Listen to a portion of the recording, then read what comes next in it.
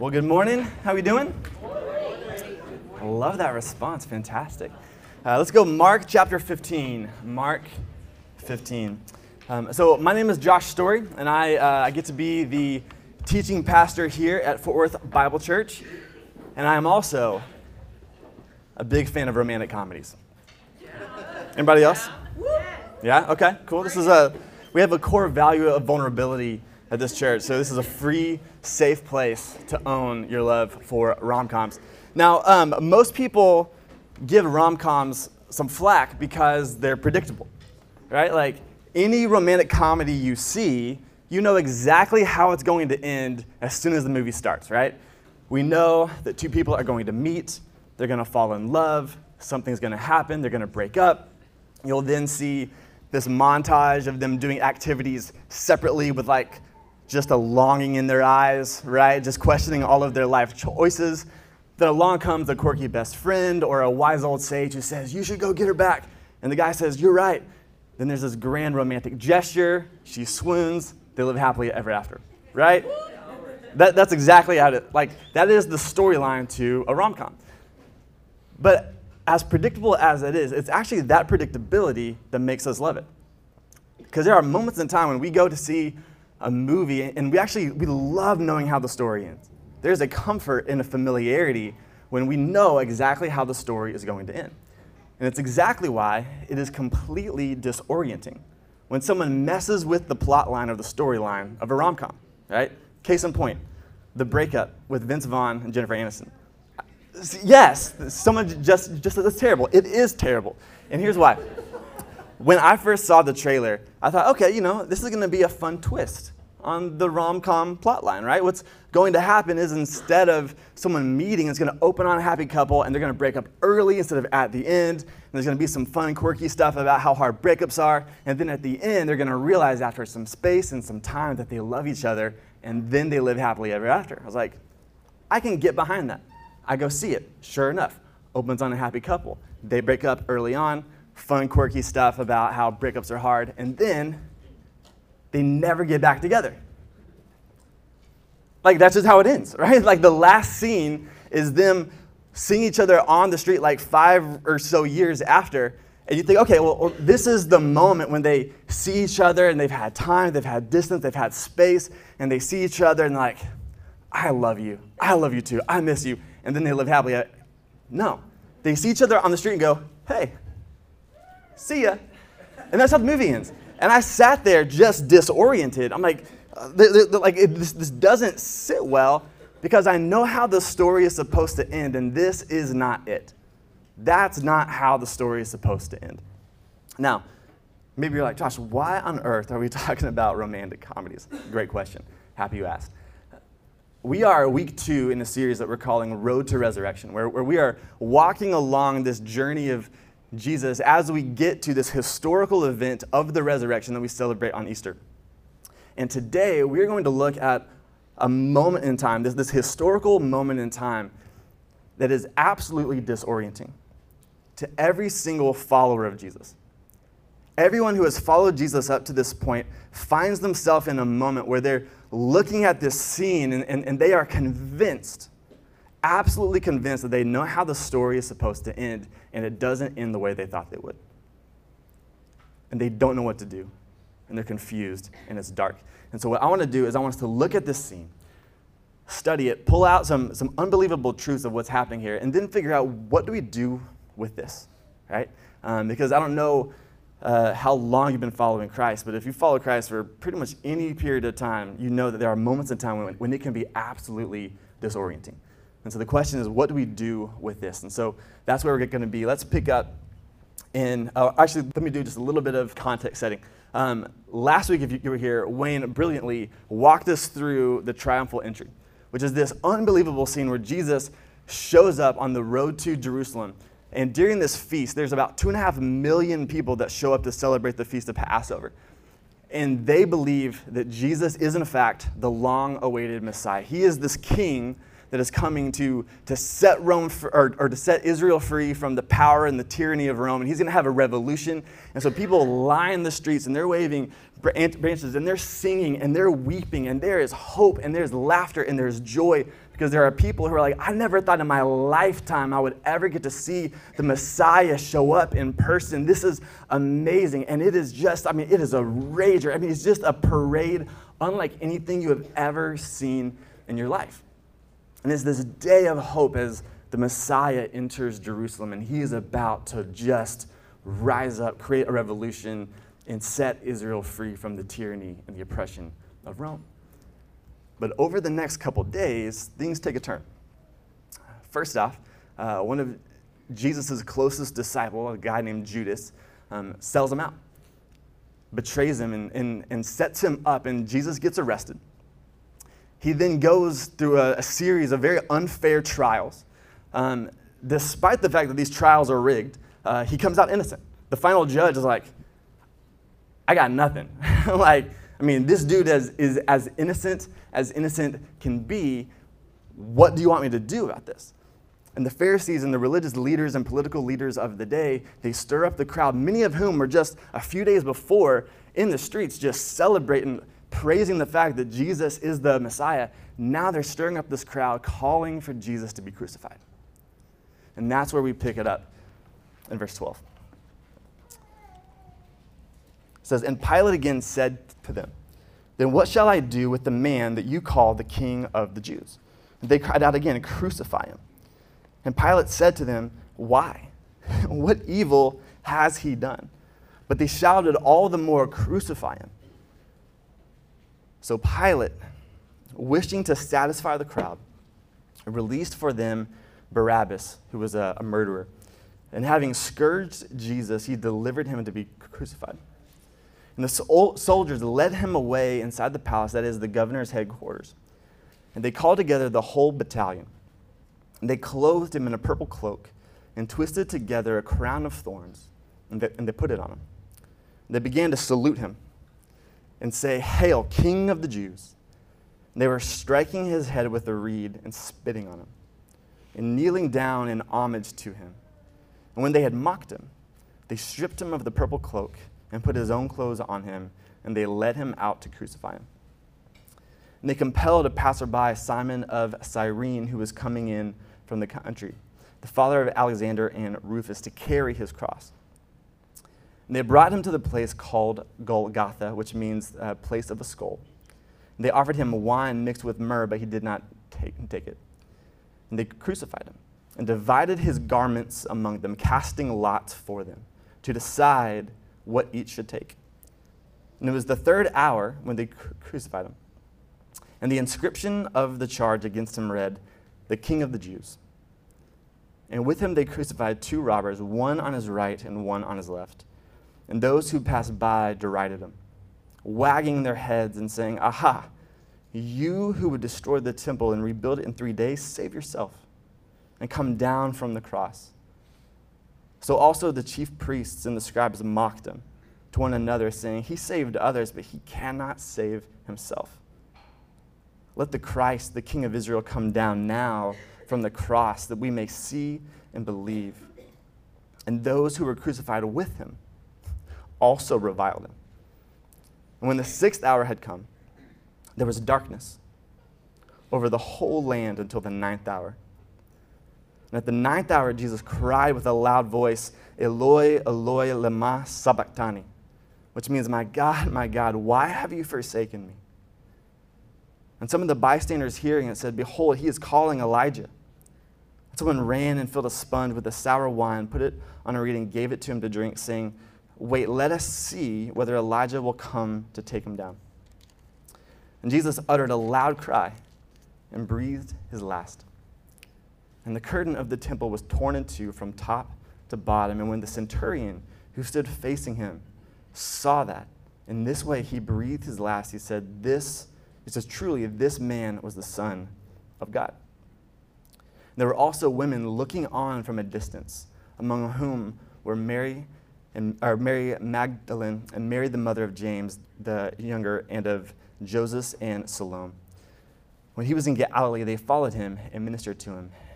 And there were also many others who came up with him to Jerusalem. Okay, so there's a lot in this text, and I want to try to unpack a few things that help us really wrap our minds around why this was such a disorienting moment in time. The first thing is there's a really quick phrase, really quick sentence here that would be really easy for us to pass over. And it says that, and having scourged Jesus, he delivered him to be crucified. The first step in a crucifixion, but let me just warn you, what I'm about to describe is pretty gruesome, and I don't say it just to be shock and awe. I say it because this is historical, and I want us to get an accurate picture of what exactly Christ suffered for us. The first step is called the scourging, and the scourging is when you take a long whip with leather braids, and within those leather braids are woven pieces of bone and metal. And you take that whip, and you beat the prisoner 39 times. Every time that whip grabbing pieces of your flesh and ripping it off your body. 39 times. Now, most people didn't survive the scourging, as you can imagine. It's traumatic. Jesus did. And so once you survive the scourging, they take the horizontal beam of the cross and they strap it to your back or lack thereof. And they force you to carry it up a hill. Jesus was so weak that they had to bring this guy from the crowd to carry it up. And so Jesus stumbles up there, and once they bring you up, they lay that horizontal beam on the cross, and they stretch out your arms, and they drive a nail that's about 5 to 7 inches long through the middle of your wrist, crushing your nerves. So imagine that little nerve when you hit your funny bone, that nerve getting crushed with a nail. Then they move down to your feet. They drive those nails through your feet, and then they hang you up on the cross, and when you hang there, you hang in the exhale position.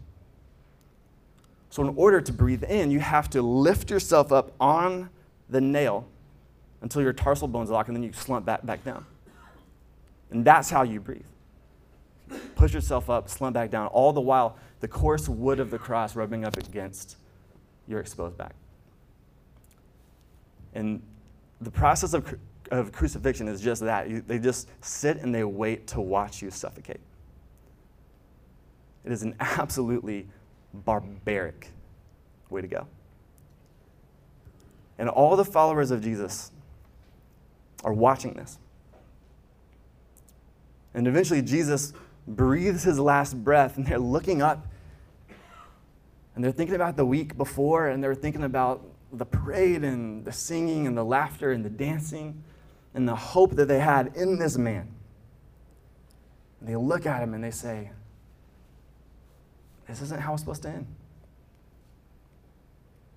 This isn't how the story was supposed to end. It's supposed to overthrow Rome. It's supposed to set us free. And now he's dead. So they did what anyone would do. They take him down off the cross, they stick him in a tomb, and they go home. It's a very disorienting moment for everyone that has been following Jesus. But it shouldn't have been. This shouldn't have been a disorienting moment, because all day, God was screaming at the people to let them know, you're tracking with the wrong story. I'm doing something different. This is a completely different story going down than the one that you think. And so God is screaming at them, just kind of laying these breadcrumbs. And so I want to show you what they should have picked up on. Because there's two very kind of in-your-face things that are happening here that I don't want you to miss. The first is this. There's a moment when Jesus, on the cross, screams out, he says, my God, why have you forsaken me? Now, I've heard preachers for years talk about this is the moment when God turned his back on Jesus. This is the moment when God turned his face away. God couldn't be in the midst of it. God couldn't watch this. God completely abandoned Jesus on the cross. But that is not what's happening here. In fact, it's the opposite. When we read Psalms, we have Psalms that are numbered, right? So we say Psalm 23 or Psalm 119. Back in the day, the book of Psalms didn't have numbers. They were known as the first phrase of the psalm. So like the title of a psalm is the first phrase. Psalm 22, the first line of that psalm is, my God, why have you forsaken me? And so what Jesus is doing is he's not crying out, God, where are you? God, I'm alone up here. No. He's telling everyone who's watching, Psalm 22. Psalm 22. What does Psalm 22 say? My God, why have you forsaken me? What does that say? And so let me read to you a little passage here. It starts off, it says this. It says, my God, why have you forsaken me? Why are you so far from saving me, from the words of my groaning? Oh my God, I cry by day, but you do not answer, and by night, but I find no rest. Verse 3 is huge. It says, yet you are holy. You are enthroned on the praises of Israel. And you, our fathers, trusted. They trusted, and you delivered them. To you they cried and were rescued. In you they trusted and were not put to shame. So let's start right there for just a second. This psalm was written 1,000 years before the crucifixion. And one of the things that I love about this psalm is that when David writes this psalm, there's this contrast that he wants people to see, that there are moments in time when we cry out and we say, God, I don't see you, I don't feel you, God, I don't know what you're doing. But he always finishes with, although I don't know where you are, I do know who you are.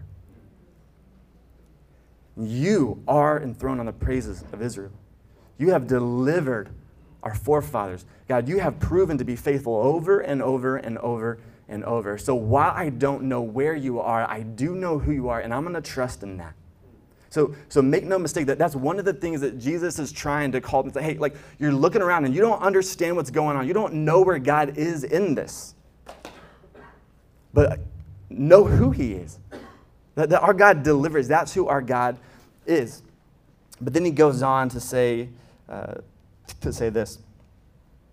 Let's get down to verse 14. He says, I am poured out like water, and all of my bones are out of joint. My heart is like wax. It is melted within my chest. My strength is dried up like a potsherd, and my tongue sticks to my jaws. You lay me in the dust of death. For dogs encompass me, a company of evildoers encircles me. Catch this. They have pierced my hands and my feet.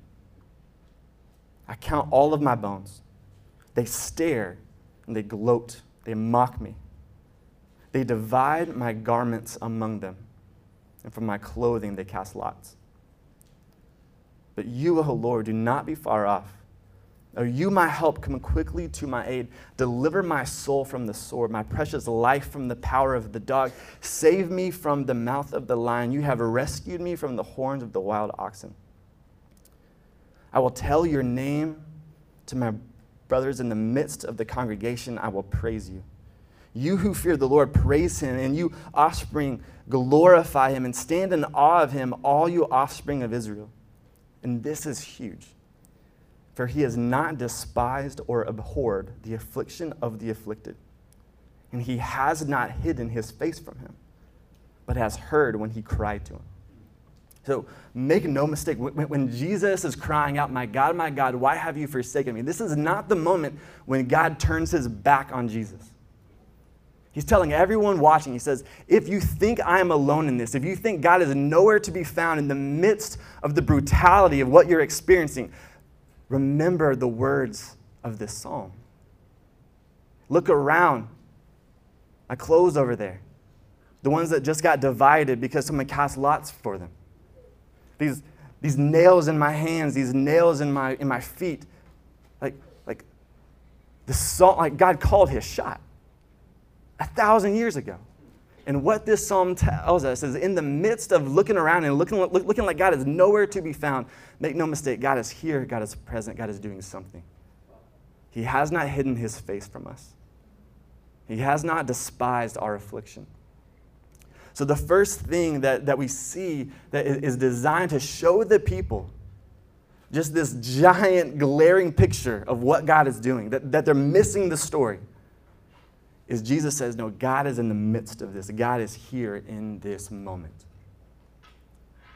And so the question is, well, what is he doing then? What's he doing? If God is here, if God is present, if God has not hidden his face, then what is he doing? That answer comes from the darkness. If you remember in the text, it says that from the 6th hour to the 9th hour, there was a darkness over the land. Now, we don't measure time like that anymore, so it's important for us to understand what this means. The 6th hour was noon. The 9th hour was 3 o'clock in the afternoon. Now, if the sun went down right now, or like you're at lunch or at press, and all of a sudden it goes pitch black outside, that's going to freak you out, right? Because the sun doesn't go down at noon. It doesn't get dark for 3 hours in the middle of the day, and if it does, like something's a brew, right? Yet there is this darkness that falls for 3 hours in the middle of the day, which is designed to show every single person what exactly God is doing. Because the Old Testament prophets, when they talked about the moment when God would judge the sins of the world, darkness is how they described it. Let me give you a couple examples. Amos 5:18 through 20 says this. It says, "Woe to you who desire the day of the Lord.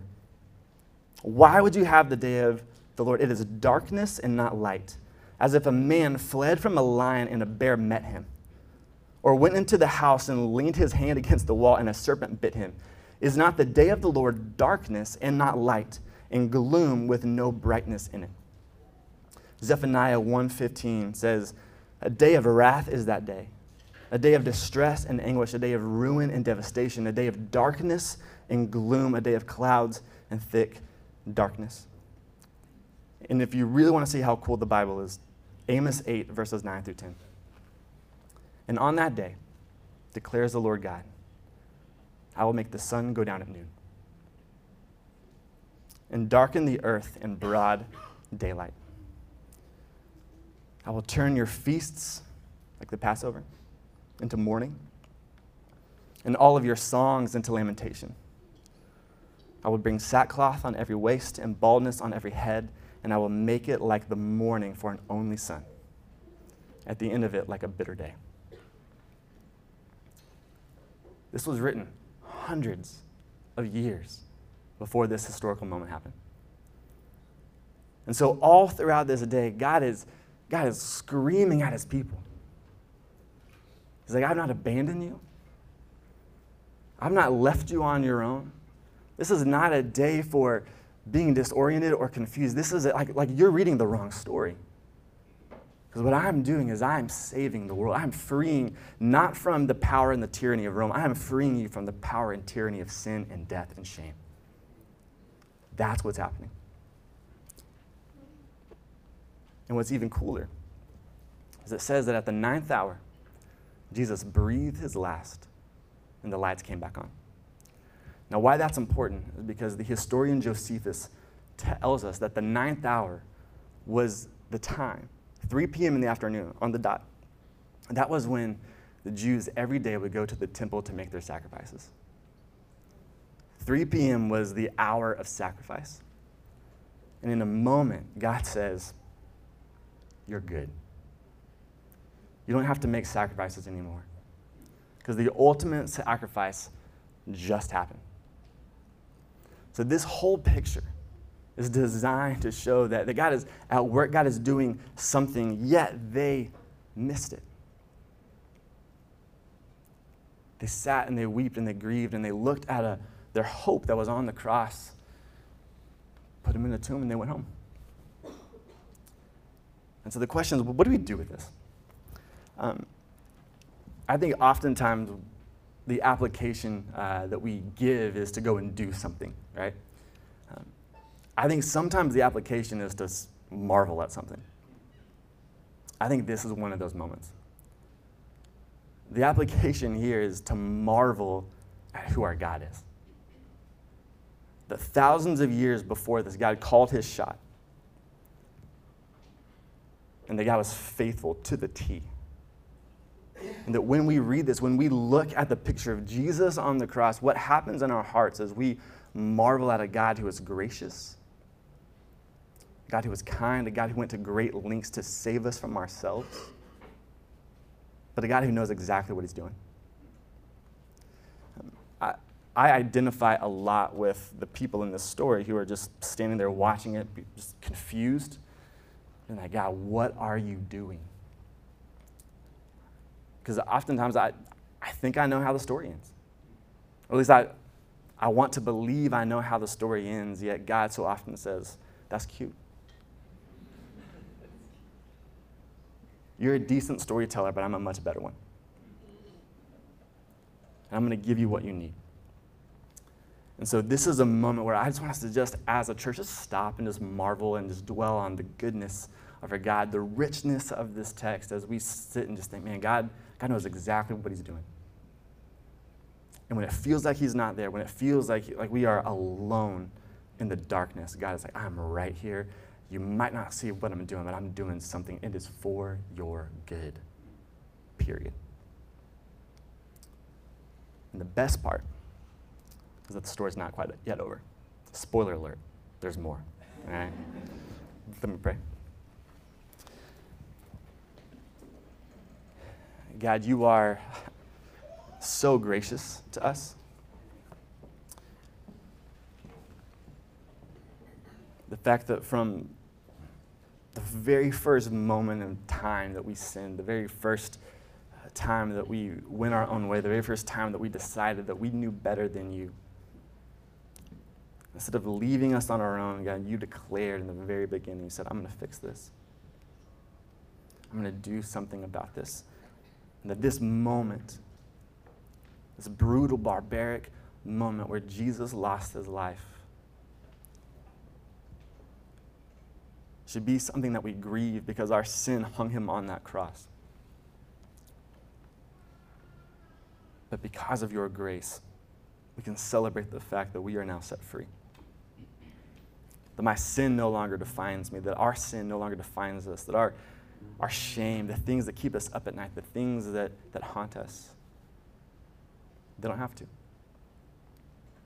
Because we are not defined by that. We are defined by the fact that you call us sons and daughters, that you have redeemed us. God, may this truth be a truth that we celebrate, but it may also be a truth that sobers us as we marvel at your goodness, God. We love you. In your son's name we pray. Amen.